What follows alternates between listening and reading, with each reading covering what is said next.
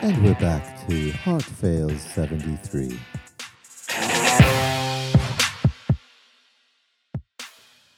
Speaking of things that I don't know what they mean, you said that you were a b-boy once. I mean, I wouldn't consider myself a b-boy, but what is a b-boy? I dabbled in breakdancing. Huh? Is a b-boy a breakdancing boy? Essentially, yeah. I thought it was maybe like a Backstreet Boy. To be honest, I was in a boy band as well growing up called Forever, and ironically, there was only 3 of us. But yeah, it's not breakdance boy because that sounds cheesy. It's break boy. Break boy. So you just don't put you don't put the dance in it. You're just a break boy. Okay. But I was not that good. I use that like Toby Keith song.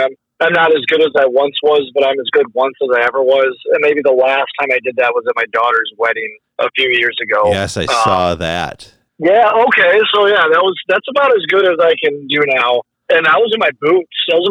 And I remember getting a splinter during that as well. It really sucked on a barn floor, but I drank enough wine to where my heart was happy. And no further, and it was just such a joyful time. I was like, you know what? Just for my daughter's wedding, I'm gonna put some flavor to the savor. So when was the boy band then? How old were you? Oh, the boy band. Dang. I was in my teens. I'm gonna say it was up through probably 8th grade. Okay. We actually performed at some campground dances, and we performed at some daycares. Did you ever cross paths with like Destiny's Child or anything? No, we weren't that cool. Okay. No, but I mean, so it was myself, my twin brother, so that makes it genuine, and then my friend Jamal, who was mixed, and it was just us 3. But my older brother Raphael, he was the official DJ. He would play the discs for us, but we would just lip sync and do dance moves. We were really attractive young men who had skills and the thrills and all of the kills. So we exercised our drills on the dance floor. And oh man, would we make the elderly women swoon. We were so cute. They'd grab our cheeks, and my mom made us black t-shirts with glitter. It was glitter writing. Nice. Forever. Nice. And it was always a question that people would ask, like, I know your name is Forever, but why is there only 3 of you? Because it was the number 4, right? Yeah, it was. It was the number 4, and it shouldn't have been. You know what I mean? It should have just been the word, but yeah, People have one picture from that day. People want some logic in yeah, they their, do. They want in their they child want exploitation. Yeah, exactly. While you're being shipped around to the nursing homes and right, bringing a smile to the 3-year-olds at daycare. I mean, it was weird. It was weird. Now I look back to it. I'm like, why did a daycare let us do our cool moves in there? Then we would do it for our girlfriends in my living room and stuff. And yeah, I mean, we weren't bad. I don't want to backtalk us. We were definitely more Backstreet Boys than NSYNC. I mean, Backstreet Boys was the main. I'll tell you, I'm unashamed. I listen constantly, even now, to their 2019 album called DNA. So I'm a Backstreet Boy fan through and through. Okay, and that's just never going to change. So I know that's not what the podcast is about. I will end this conversation right there. I probably just lost all credit to being an open air preacher and a friend of yours. See, with Tommy and you though, it's one of the things that I figured out really quick is that if you and Tommy actually got in the same room with each other, you guys would get along great. You guys would love each other. Man. You guys could spend hours and hours and hours. Because he has the moves as well. He was never in a boy band or anything, but he, like in our senior video for high school, I did that, and he was dancing with, it's like Footloose or whatever, where everybody's circled around him and he's just dancing there, kind of thing. That's dope. So you guys could tag in and tag out, and yeah. But I'm gonna take both of us out here now. The special episode. Yeah. Of which move to do in which circumstance. Highly in depth. That would be great. So you let me know when. I don't know. I haven't heard from Tommy. When you really want your podcast. I don't think you're ready for your podcast to go big, because that's what it would do. I told my it wife would go that from 2 listeners to 5, like that, brother. I'm telling just, but that you gotta understand that there's going to be some spillage every now and then, where that 5 goes down to 4 or 3, and then you have to build back up to 6. you. Right. And you're really excited. But it's not cumulative. It's like the ocean. It's flowing in and it's flowing out. And every once in a while, there's just that little hermit crab that stays along with you. And that's a perfect segue to blessings. One of the things that the kids and I do more often than not is we sing, "Praise God from whom all blessings flow." Amen. And one of the things about 2020 that I hate to tell people, but it annoys me, is the constant hearing of how horrible 2020 is. Yeah, it's getting annoying. It's one of those things where every day I am so incredibly blessed. I look at my family and I look at my friends, and everybody is so blessed. And it's not like this past several months has been a difficult time concerning several things, but every day when I'm with my kids, we pray for every heartbeat. Every heartbeat is a blessing. Every breath, every Amen. sight, every sound. And then we got to the every step as well. I wanted to focus on that because what is it? Is it the day it's the 23rd, right? It's December 23rd. So it's 2 days before the day that we commemorate the first advent of our Lord and Savior Jesus Christ coming to earth, the incarnation. It's the grandest mystery of all, how God could come to earth and be incarnate in the flesh. We can't understand that, but we understand the magnitude of it and what that means for a sinner such as I and such as anyone else who is listening to this. One of the other things that we were talking about was the Heidelberg Catechism, and I'm just going all over the place here because that's what I had to go upstairs and run and watch my wife play foosball by herself to do, was grab the Heidelberg Catechism, because my son just memorized this, and I brought it up to you, and you're like, that's awesome. So the number one question on the Heidelberg Catechism, which was written in the late 1500s, like 1560 something, I believe, because the German princes needed to know what this group of people here were actually believed. And so they wrote the Heidelberg Catechism. The first question is, what is your only comfort in life and in death? And I'll just read this if you don't mind. That I, with body and soul, both in life and in death, am not my own, but belong to my faithful Savior, Jesus Christ, who with his precious blood has fully satisfied for all my sins and redeemed me from all the power of the devil, and so preserves me that without the will of my Father in heaven not a hair can fall from my head. Indeed, that all things must work together for my salvation. Wherefore, by his Holy Spirit he also assures me of eternal life, and makes me heartily willing and ready from now on to live unto him. And that's us talking about that was a perfect segue from blessings. Every single person has things that are going on in their life that, this is tough right now. You did a vigil on Sunday for a young man in his early 20s who was shot and murdered. Every single person that is alive today, there's the ultimate end to that person's life. More likely than not is that they will die. Yeah, every one of us. Unless the Lord comes in clouds of glory and we don't taste death in the physical way. That's the only exception. There's actually like a portion in the Psalms where it talks about, I wish I remember the exact one, but it talks about when the God rejoices in the death of his saints. And it continues to say that they're welcomed into the land of the living. And I'm like, dang, dude. Like when we die, if we're in Christ, we're welcomed into the land of the living.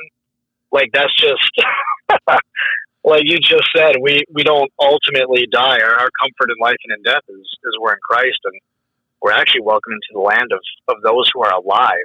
What is the, I don't remember off the top of my head, but the Westminster Confession, the chief end of man, right? Yeah, to What is the glorify chief? God and The enjoy Him chief forever. end. I'm sorry. Let me. There's a delay here. I think. What is the chief end of man? And you're asking me? I am. Yes, I'm setting it up for Yeah, you. okay. The Westminster Man- Confession. The very first question is, what is the chief end of man? Yes, his chief end is to glorify God and enjoy Him forever. And no matter what's going on in the world, no matter what's going out in your town, in your city, in your family, in your church, in any area of your life, no matter how old you are, I hate to break it to the people who are young, you're going to have difficulty in your relationships, no matter where you are in life. That's a fact of life. Alaric and Zora and I were just reading through First Peter. And I mean, that's the prototype. Was it chapter 4? Talking about suffering. Yeah, and Christian suffering, yeah. There's it's the suffer, beloved, do not be surprised at the fiery trial when it comes upon you to test you as though something strange were happening to you.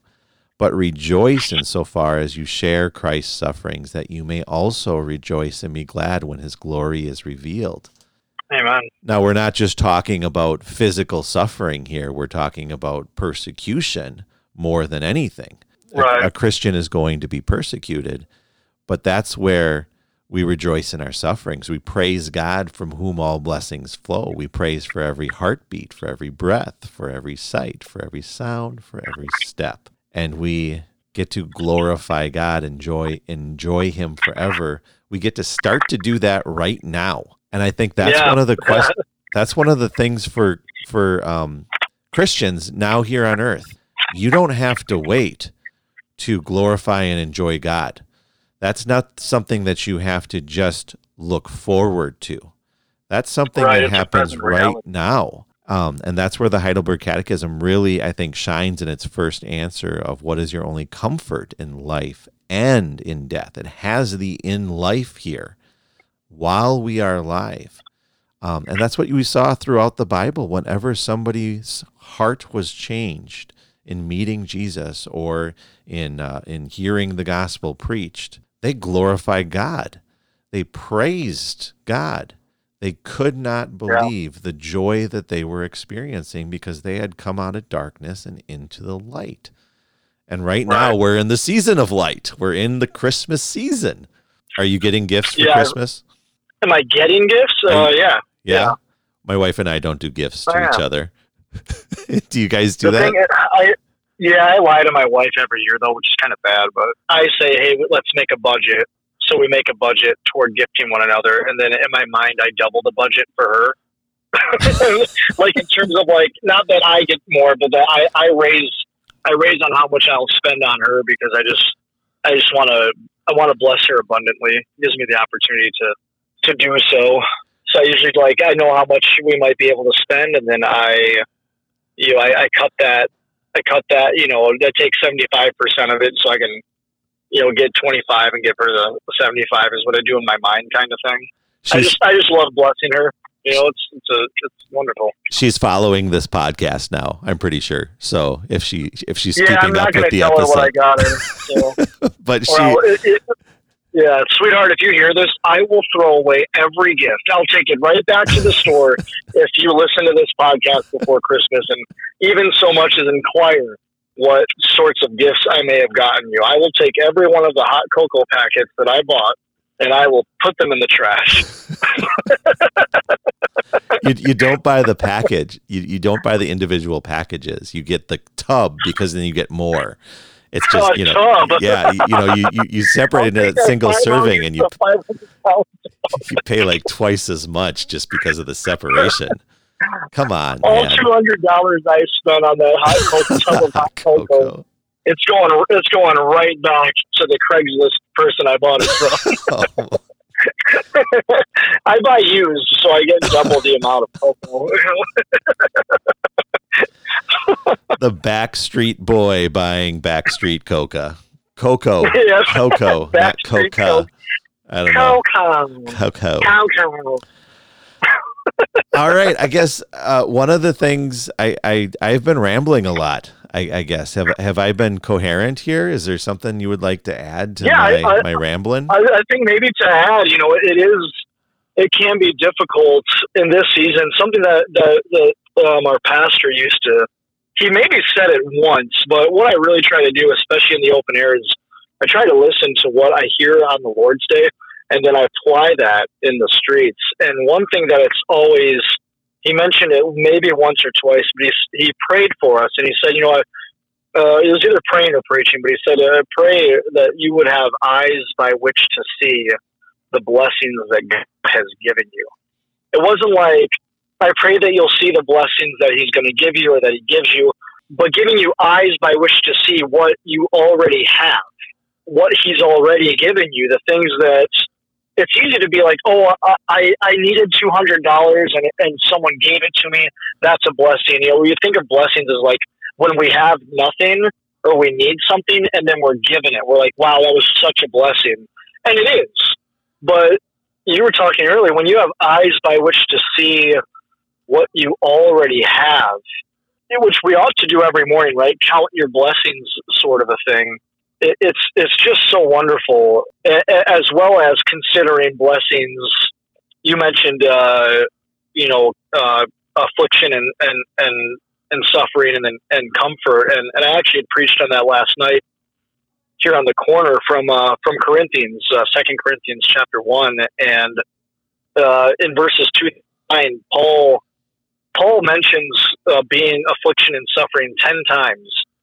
And he also mentions comfort 10 times. He also is like, whether it's in, comfort or in affliction, I'm with you sort of a thing. And he mentions the word salvation, like that strand of comfort and suffering, each of those 10 times. He mentions salvation once. And I don't know if you've ever heard it, but a lot of times in sermons, you'll be like, God mentions this word 10 times because it's very important. And I'll agree in this passage, it is. Comfort is mentioned 10 times as well as affliction, but the important word is that those important words are under like the gravitational pull, right? They're rotating, they're circling around the word that was mentioned once, and that was salvation. He says that your affliction and comfort is all working for your salvation, and that's exactly what you read in the catechism, right? I think it said. What does it say? He so preserves me that without the will of my Father in heaven, not a hair can fall from my head. Indeed, that all things must work together for my salvation. Amen. Everything. So like suffering and affliction, all these things, they work together for your salvation. And not to merit your salvation or to earn your salvation, but it works together making you more like Christ. And that is like, as I was meditating on that, I'm like, wow, Jesus. Sorry, my daughter just fell down the stairs. My wife caught her, though. She's good. Okay. Sorry, I just saw it. Speaking of affliction and suffering. Well, yeah, all things must work together. Yeah, don't worry, baby. It works together for your salvation. Bruises heal. Anyway, did you actually see it? Did you actually see her falling? Yeah, it's probably. Oh, that's harsh. When I told you I'm in my office is my truck. And she was walking outside and on our porch as she was saying bye to my oldest daughter. But anyways, work together for our salvation. It made me think affliction. Where else do we hear that word affliction for our salvation? Not just in our comfort and suffering, but it brought me to Isaiah 53, right? The prophet Isaiah declared 700 years, I think, before Christ came. Yep. He declared that Christ would be afflicted for my transgressions. He would be afflicted so that I would have peace with God. So that my ultimate comfort in life and in death would be that I'm not my own, but I belong body and soul in life and in death to my faithful Savior, Jesus Christ, who paid for my sins with his precious blood. He was afflicted and pierced for my transgressions so that I can have peace with God. And now that I have peace with God, the God of all comfort, I no longer rely on myself, but upon God who even raises the dead, and I will resurrect one day in the land of the living. I ultimately am not going to die, and one day we won't have any affliction or suffering or tears or pain. The old things will have passed away, and all things will be new. So yeah, I just wanted to add that. It was interesting you brought that up, and I feel like the Heidelberg Catechism, right? We don't say, we say that Scripture influences the Catechism, right? The teaching. It's a way to summarize what the Bible already says, so we can say this is what we believe. And I think that mixture between Isaiah 53 and 2 Corinthians 1, 2 through 9, I think that it definitely points toward how it's described in the Catechism, that all these things are even a hair that falls from your head. Don't ask me how God uses that for my salvation, but it's saying that it does. Everything that happens, even what you think is insignificant or what you think or what you don't see as a blessing, it works together for your salvation, all things. And that's just crazy how good God's sovereign plan and providence really is. It's all for his good pleasure and for his glory, and to make us more like Christ. It's simply amazing. And the starting point of that is that he sent Jesus, who suffered, the suffering Savior, the suffering servant, to die on our behalf. He suffered so that we could take up our cross and follow him. How amazing. That was last year's Christmas episode of the podcast that I haven't listened to it for several months, but I remember preaching the cross. I mean, the conversation focused on the cross when Tommy and I were in the booth. And I kind of finished the episode and said, everybody does, the birth story of Jesus around Christmas time, but I wanted to focus on the cross here for Christmas time. Yeah. But the ultimate not stamp of approval, but the ultimate joy of our salvation is found in the resurrection 3 days later. That's the proof that Jesus was who he said he was. I just wanted to point out that indeed that all things must work together for my salvation. In the question number 1 there, the scriptural link that it has is Romans 8 verse 28. And we know that all things work together for good to those who love God, to those who are the called according to his purpose. The very next scriptural link in here then is 2 Corinthians 1.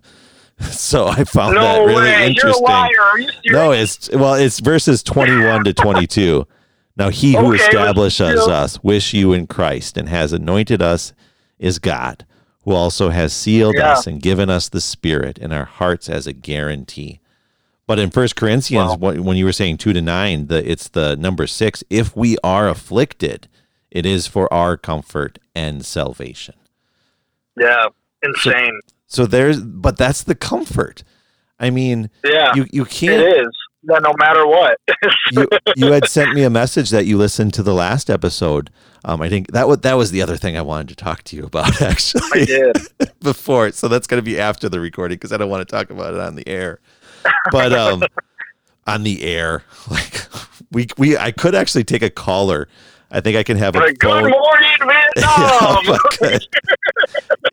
And with the pod being too, I can do a live stream. But you hear everybody that has heard me talk in person knows that I need to edit my conversation. I can't just let those long pauses and those stumbles of my. Well, I loved in the last one you did speak about how a lot of people's comfort is family and gatherings and food and stuff, and how while these things are comforts that God gives us with his common grace, they aren't ultimately the comfort, especially having the comfort to stand before God on the day of judgment and say, I am yours. Mm-hmm. Right? There's a comfort that it talks about here in life, but my comfort in death is that when I stand before God, I'm not at war with him. I'm at peace. When we say when I'm going to die, when we say I'm at peace, it doesn't mean, I'm ready to die. We do say it that way, but the way that I think we ought to really look at that is are you at peace? Are you at peace with God, or are you at war with God? You're either at enmity or you have waved your white flag and you've surrendered and you're at peace with the holy God of the universe because, and you have comfort when you stand before him because Jesus has merited your salvation. He's bore the wrath on your behalf. He's defeated sin and Satan in the world, and he rose for your justification. And I actually read this quote here. I think you'll really like it. I don't know who the pastor is, so I won't say his name because, Okay. but it was from a friend of mine who goes to First Reformed Presbyterian Church here in Grand Rapids, which is at the Puritan Reformed Theological Seminary. But he put this quote up.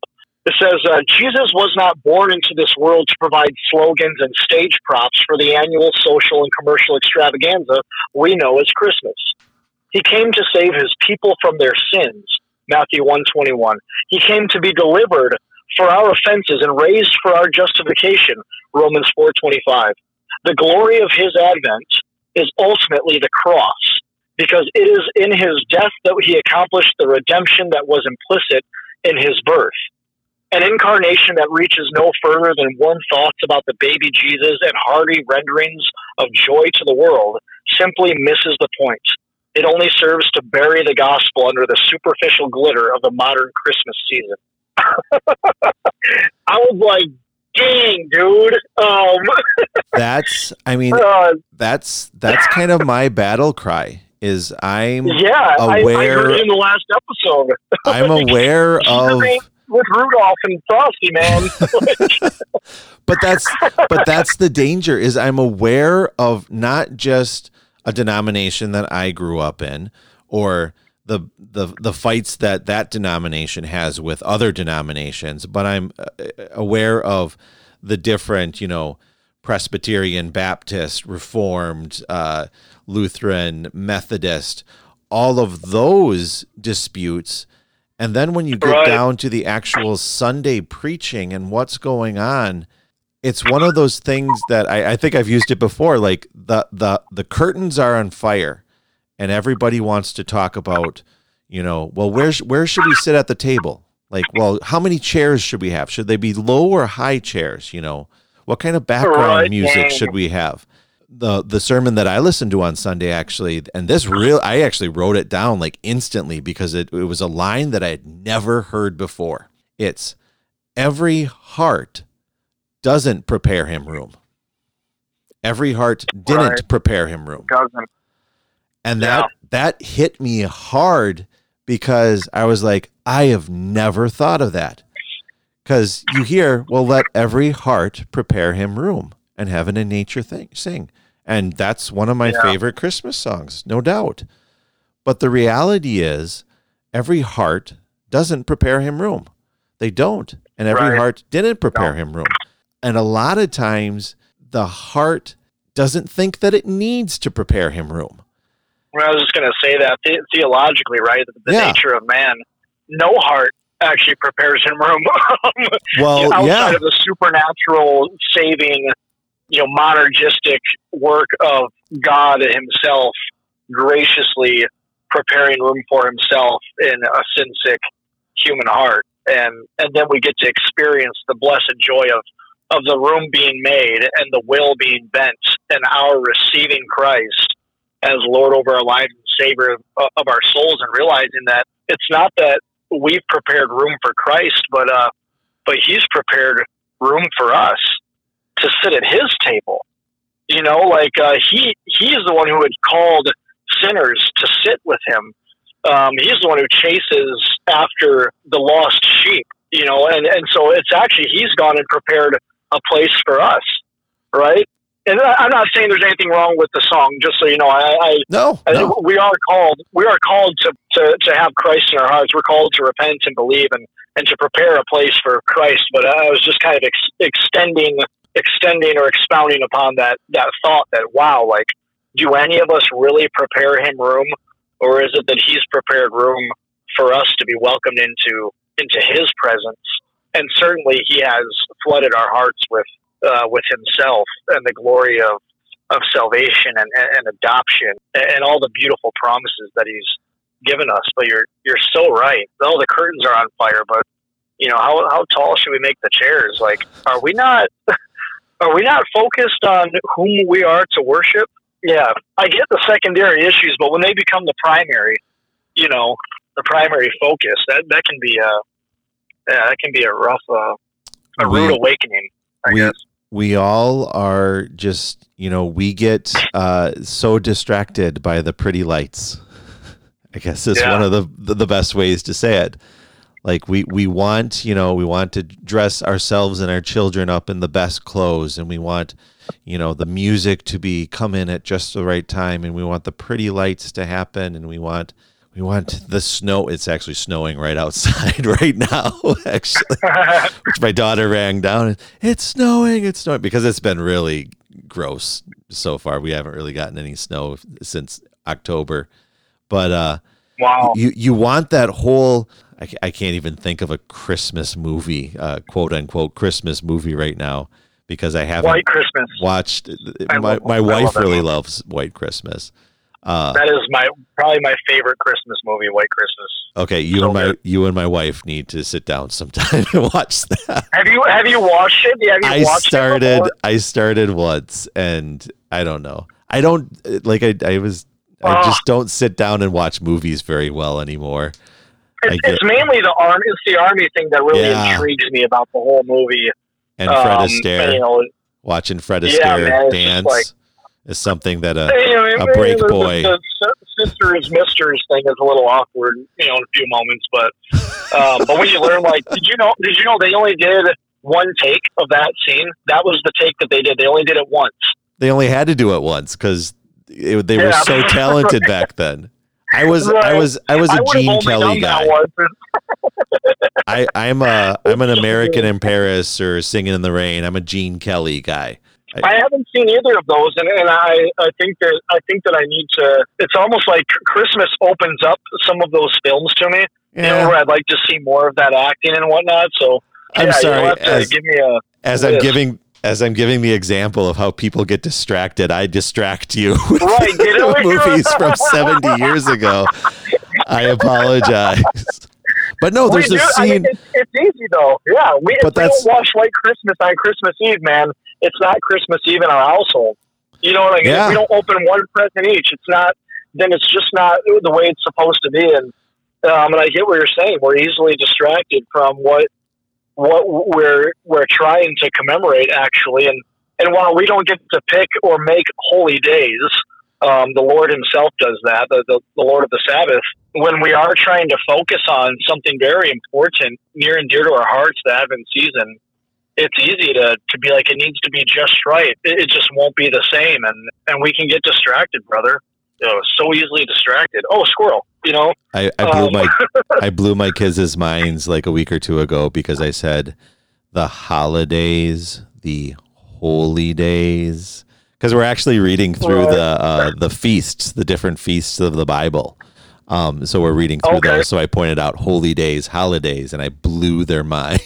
They're like, wait, that's what it is? I said, yeah, that's kind of why, Christmas isn't about gifts, and it's not about the tree, and it's not about doing this, and it's not, as I mentioned in the last episode, it's not about family. Every day, your family is a blessing. Every day. Right. And yes, I get the whole nostalgia of getting together with relatives that you haven't, in a normal, whatever kind of year, you haven't seen these people for a year, and you get together on Thanksgiving and Christmas, and that's your time to see these people and reconnect, and everyone's happy. Like, there's never any time where somebody, well, unless you're in my family, actually, my extended family. There's somebody that, they come into the gathering and they go and find the sofa and sit in front of the TV and don't talk to anybody. But everybody probably has that person. The point that I'm trying to make is I don't remember, actually. I was, do you know who John Snyder is? Negative. Pastor John Snyder. Was it Media Gratiae? Media Gratiae, right? Is that how I do know that, yeah. Okay, so when COVID really hit, one of the things that they released online for free was a 12-week Bible study by John Snyder called Rethinking God Biblically. And I was talking to my buddy James about it because we were having a phone conversation, and pragmatism kind of came up, and I was like, I just listened to like the 10th or 11th episode of this, and it was on pragmatism. My suggestion for everybody this Christmas. My gift to you is the gift that Media Gratiae gave to the world during COVID, was the free 12-week Bible study of Rethinking God Biblically by John Snyder, which I'll post on the bottom of this podcast. That's my shout out for the week before I read Psalm 77. So I'll be sure to check it out. Lord willing, I'd have the time. I didn't actually talk about blessings as much as I wanted to because I only had 5 things written down and I covered them. But I think you're always faithful in preaching the gospel, and that's my brotherly love for you. That's my Christian confidence, is that I know that whenever I talk to you or whenever we're having a conversation, I'm going to hear the gospel, actually, and that's the nourishment, that's the daily bread that I need. Yeah, that's the man. blessing right there. Psalm 77, to the choir master according to Jeduthun, a psalm of Asaph. Again, I cry aloud to God, and he will hear me. In the day of my trouble, I seek the Lord. In the night, my hand is stretched out without wearying. My soul refuses to be comforted. When I remember God, I moan. When I meditate, my spirit faints. You hold my eyelids open, and I am so troubled that I cannot speak. I consider the days of old, the years long ago. I said, let me remember my song in the night. Let me meditate in my heart. Then my spirit made a diligent search. Will the Lord spurn forever and never again be favorable? Has his steadfast love forever ceased? Are his promises at an end for all time? Has God forgotten to be gracious? Has he in anger shut up his compassion? Then I said, I will appeal to this, to the years of the right hand of the Most High. I will remember the deeds of the Lord. Yes, I will remember your wonders of old. I will ponder all of your work and meditate on your mighty deeds. Your way, O God, is holy. What God is great like our God? You are the God who works wonders. You have made known your might among the peoples. You with your arm redeemed your people, the children of Jacob and Joseph. Selah. When the waters saw you, O God, when the waters saw you, they were afraid. Indeed, the deep trembled. The clouds poured out water. The skies gave forth thunder. Your arrows flashed on every side. The crash of your thunder was in the whirlwind. Your lightnings lighted up the world. The earth trembled and shook. Your way was through the sea, your path through the great waters, yet your footprints were unseen. You led your people like a flock by the hand of Moses and Aaron. 2020, as James and my mother-in-law actually just said this as well, which I just kind of thought was funny. God's got this. Like, there's really nothing to fear for those who are in Christ. And our hope is in the Lord. And if you profess Christ, if you believe in his name, if you are an adopted child of God, your hope is in the Lord. And you can glorify and enjoy him forever in this life and in the next.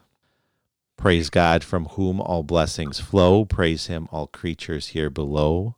Praise him above, ye heavenly host. Praise Father, Son, and Holy Ghost. My flesh and my heart fail, but God is the strength of my heart and my portion forever. Thank you again, Stephen. Thank you, brother, for having me on again. I'm truly humbled, and I need to hear the gospel just as much as anybody else. So thank you.